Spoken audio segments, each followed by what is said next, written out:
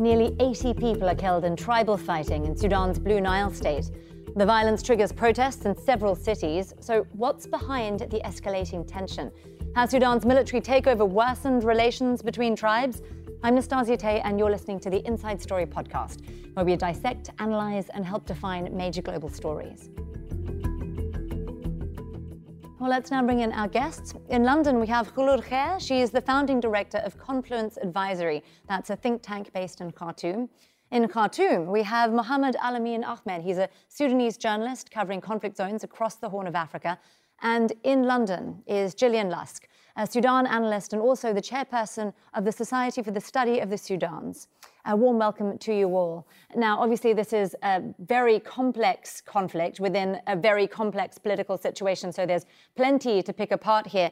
Now, Gillian, I'm going to start with you because I know you've been working on Sudan and Blue Nile for many, many years now. So before we get to what's triggering this specific fighting at this specific point, can you remind us of the drivers of conflict that we've been seeing in the area for so long? Well, I wouldn't say that Blue Nile has seen a lot of conflict recently. In fact, it was very calm until this broke out. But it's true that nationally, yes, there have been all kinds of conflicts, most of which people I talk to generally link them to the government, that the regime wants to stir them up. It suits the regime to have instability because it hasn't got a social and political base. This is the military regime that took power in the coup last October.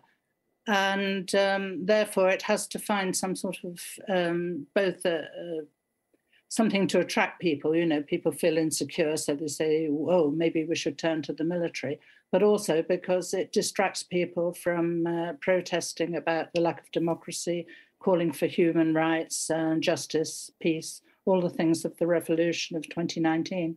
Sure. Sorry, Gillian, I want to press you on the history of Blue Nile, though, and the drivers of conflict that we're seeing there. There have been land disputes, for instance. What have been, in your mind, the big issues there? I think the main issue at the moment is that the Hausa people that you mentioned earlier have been in Sudan for about a century. As an ethnic group, they settled from West Africa in colonial times. And a lot of them went to work on pump schemes and agricultural schemes. But they were never given Sudanese nationality, and they were never given land rights in the traditional sense of what they call indigenous land rights in Sudan. So although they could own private land themselves, you know, somebody could buy a house or a garden or a farm, the tribe as such didn't have access to that. And this has been stirred up now as an issue. Some Hausa people have asked for land rights, and somebody else is stirring this up and making other ethnic groups, people from other ethnic groups, think that the Hausa have come to invade their land. And so obviously, given that the country is in a very poor state economically at the moment, people are hungry. Of course. It's very easy to stir up conflict, therefore. Well, given that there are these conflicts and all this stirring up that's going on, I want to bring in Kholood here. There are obviously a number of different explanations for what's happening in Blue Nile at the moment, and specifically the timing of it. I'm curious because a lot of these dynamics also seem to be taking place away from the region, especially because a number of the groups who signed that 2020 peace agreement are viewed as having sided with the military in the current context. So, Kholood, do you think that the Juba peace agreement has changed local politics on the ground in Blue Nile? Is this a case of Khartoum filtering down to the local level there? Well, undoubtedly, the Juba peace agreement has stirred up a lot of contestations, and this is because it wasn't signed by all the groups for a start. It was only signed by the weaker, smaller groups who were attracted to the idea of getting their hands on a piece of the state, a piece of the pie, and the position in Khartoum, which has happened. And their support for the coup last year in October was in part because they wanted to assure these gains which they had made through the peace agreement. But what the peace agreement didn't do is two things. One, it didn't make peace between the groups that were fighting Khartoum. And two, the peace was made really between the heads of these armed groups and generals in Khartoum. It wasn't made anywhere near the local level. And so what you're seeing now is these new contestations opening up in order to assert their rights and what they want from the state, including from those who signed the peace agreement. Well, there are also these allegations that very powerful local leaders, say in Blue Nile, who are also wielding power in Khartoum, are stoking some of these tensions, perhaps even arming some of these local groups. Mohamed, what do you make of that? You know, this traditional tension between the farmers and pastoralists or nomads in Sudan is something traditional and old. And as well, the ethnic tension in Sudan is something old that been inherited by from the long civil wars in Sudan. But what is happening now is a kind of that the change of the kind of shaping the future of post-Bashir period between a lot of political elites and among the local leaders themselves, because you see that especially after the coup, there is a wide politicization of these local leaders. So this is why the conflict is jumping from place to another because of the competition over resources, the competition over the power, the competition of how to shape this future. What is happening in this time is not a normal cycle of tribal violence, the traditional tribal violence in Sudan. And as you see, it moved from Blue Nile to Kassala within 3 days, and today there are wide protests in Khartoum as well, and the police have dispersed them. Actually, this is a problem, and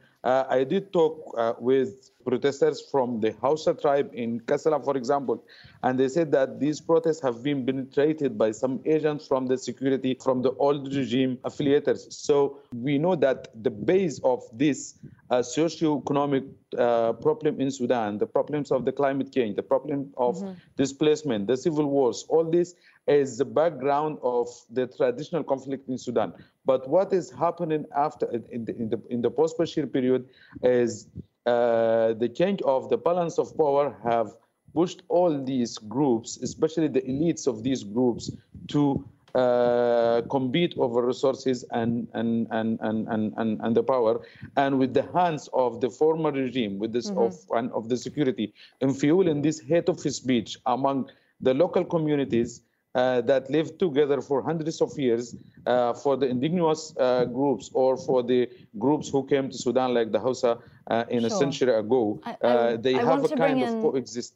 Sure. I want to bring in Kholood here again, because we are talking about groups and existing tensions, but also multiple actors, all of whom have different agendas. Kholood, in your mind, are there individuals here who are stoking some of these tensions in these areas? It's such a chaotic sort of event at the moment, and it's developing very quickly, so it's very difficult to keep ahead of what are credible reports and what aren't. But what is clearly coming out is that there are certain groups from Khartoum. Some have posed the idea that it's General Hemeti in the Sovereign Council, the deputy chairman of the Sovereign Council, who is possibly supporting or arming some of the groups, possibly the Hausa in Blue Nile. There are also concerns that the head of the SPLMN Agar faction, Malik Agar, has played an integral role here in sort of stoking the violence, or at least bringing about the conditions for the violence in the decisions that were made by his governor in Blue Nile State about the possibility of the Hausa having a native administration type representation, which is an informal tribal-based representation. And that was denied to them. And this has been part and parcel of the sort of the root causes of this conflict, that the Hausa have not been given citizenship and they haven't been given a political stake. Do you have concerns that this conflict will broaden both in terms of area and actors here? I think that largely depends on whether the central government in Khartoum wants it to spread or not. I mean, I agree with what Mohamed Alamin said about the intervention of the government, and also Kholood mentioned Hemeti. The issue of land tenure was supposed to be tackled in a national conference. This is part of the Juba Peace Agreement of 2020, which everybody mentioned earlier. Was supposed to be tackled in a national conference, and that the kind of issue of whether the Hausa, where their land rights would begin and end, would of course have been part of that. That didn't happen, partly because of delays over other things, but then latterly, of course, because of the coup. So the military now has no interest in settling this issue, and the question of where the weapons come from is indeed a very pertinent question, I think. I don't think it's likely to to spill over into Ethiopia as such, because this isn't a cross-border issue at all at this point. But of course, any tension near the border, given that there has been tension between the two governments and over the question of the Nile waters, in particular the dam, that's always a possibility. It makes it even more sensitive than it was already. Well, part of the peace agreement that we're all talking about was also about integrating rebel forces into the army, and that obviously hasn't happened. We're talking about potentially arming different groups. It does seem that various groups across Sudan at the moment are on a bit of a recruitment drive to try to grow their own political power as we see this impasse continuing in Khartoum. Mohamed, do you think that's also potentially contributing to the violence that we're seeing? Yes, actually, the compromises that made in Sudan between the continuous compromises since 2019, which this Juba Peace Agreement was one of them, actually, or one of these compromises. The main compromise was between the military and civilians in general. So this has created a kind of hybrid government, which is actually owned or give the upper hand for the military.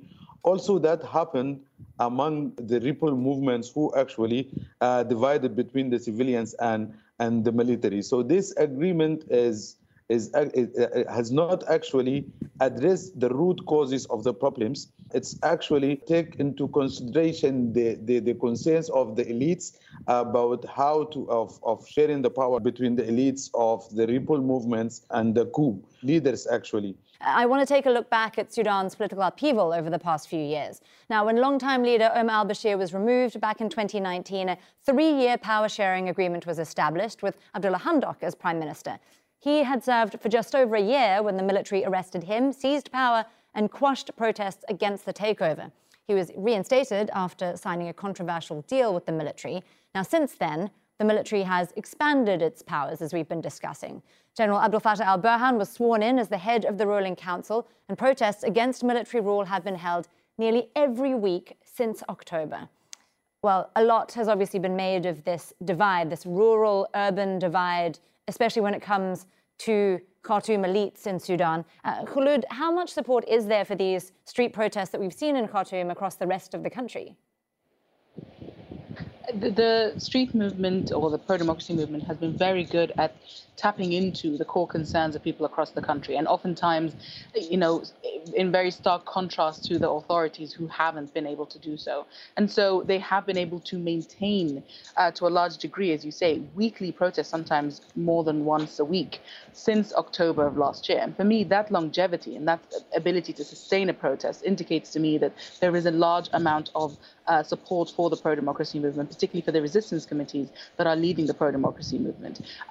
We have seen, for example, the latest protest tap into this idea that we are all family, rather than the divisive politics that have been playing out by the two top generals, General Burhan and General Hemeti, over the Eid break, where we've seen General Burhan in River Nile state really speak to an Arab identity and sense of sort of power that is inherent in that. And then we've seen General Hemeti in Darfur sort of stoke up this idea of a center versus periphery, with the periphery finally having its time, presumably through him and the new political party that he's planning to set up. So this divisive politics at the top, which we've already been watching as a sign that there is the two generals that are ill at ease with each other, despite their immediate interests, it looks to be burgeoning into a much broader issue. And pro-democracy movements are particularly sort of aware of this, and they have been trying to rally a sense of unity. But of course, with so much violence taking place right now, it's going to be quite difficult for them to achieve that, as Mohamed said, without key changes at the top, without their generals being removed.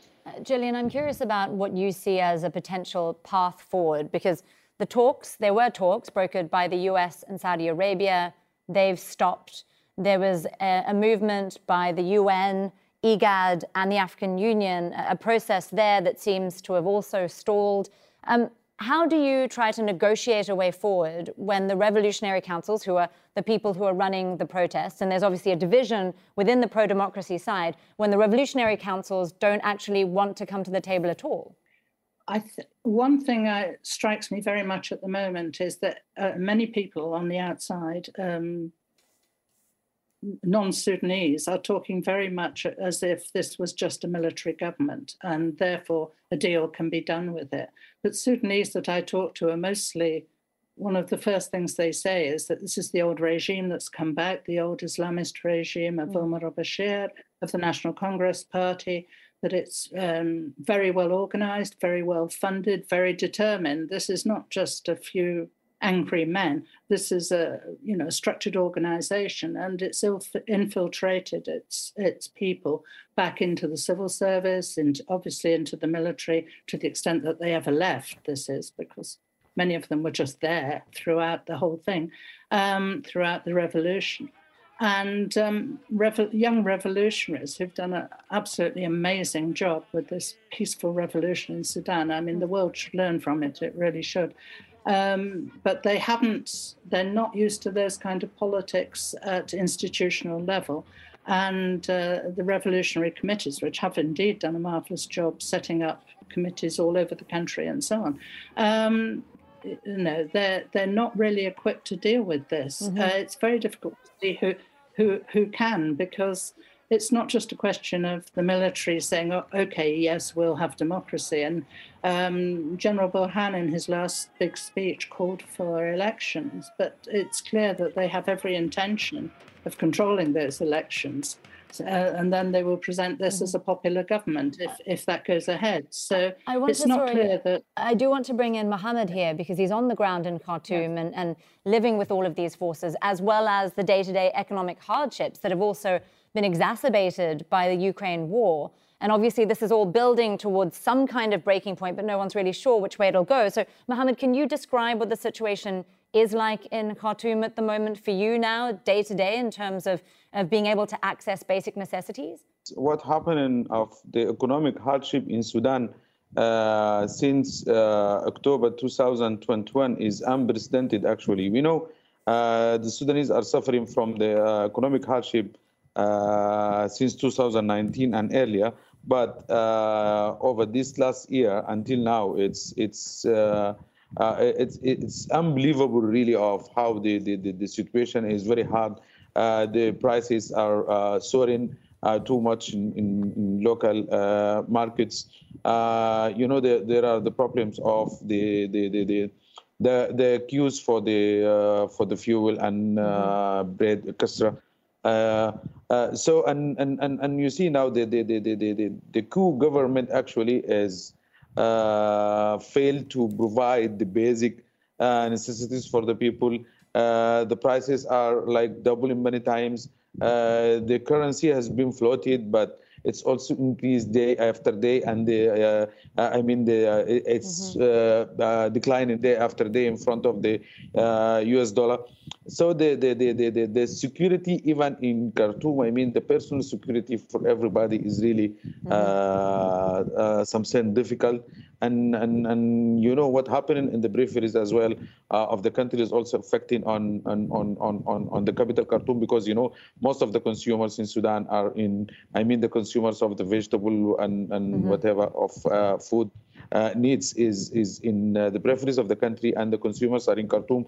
So this is also affected on the prices, affected on the food security in Sudan. And as you may know, that the World Food Programme said that 18 million, like 40% of the population is in risk of acute hunger in the country. All this with the reflection of the international food crisis, it's also impacting the country too much. So obviously a very dire situation. I do want to. So I'm sorry. I do really want to look at how this is playing out outside Khartoum as well. Kholood, we've seen violence escalate also in other parts of the country. We've been talking about a potential, a realistic governance vacuum that we've seen over the course of the last couple of years. If the violence that we're seeing is being driven not only by economic hardship, but also by shifting alliances within Khartoum, given the trajectory of the country, either way, should we be expecting more violence like this in other parts of the country? Unfortunately, yes. It seems like there is this regime that we have right now, which, as Gillian has said, is a sort of a reiteration of Bashir's Islamo-military regime, is not really interested in governing. We've seen that in their inability to be able to plan for some of the economic crises and then to mitigate some of these security crises. What their chief interest seems to be is surviving and remaining in place. So with that governance vacuum in place, it seems that it's going to be ethnic tensions and land grabs and sort of storing up resources and accessing resources in order to create war chests for any upcoming confrontations. That seems to be sort of the state of play. And what that means, of course, is that we are very quickly hurtling towards a very militarized response to these crises that we're seeing, including the climate crisis and the economic crises, rather than what we saw during the transitional period, which is sort of using politics to solve some of these issues rather than picking up guns. What we've seen with the way that the Juba Peace Agreement has brought in these rebel leaders into Khartoum and taken them away from their constituencies, and in many ways those constituents now feel that they've been neglected by these very leaders, that's going to avail the space for new rebel leaders to pop up, who will say to these constituents, I will now represent you. And we're going to see far more interfaces of conflict across these peripheral regions. A grim outlook indeed. Well, thank you to all of our guests, Kholood Khair, Mohamed Alamin and Gillian Lusk. Well, that's it for the Inside Story podcast. This episode was produced by Calvin Usama Aloni, Fengyu Nguyen and Gordon Robinson. Studio sound was by Suraj Shankar, and the program was edited by Anil Anandan, Lin Nguyen, and Joe DeFrias. Be sure to subscribe to the Inside Story podcast to catch every episode. Thank you for listening, and we'll be back again on Wednesday.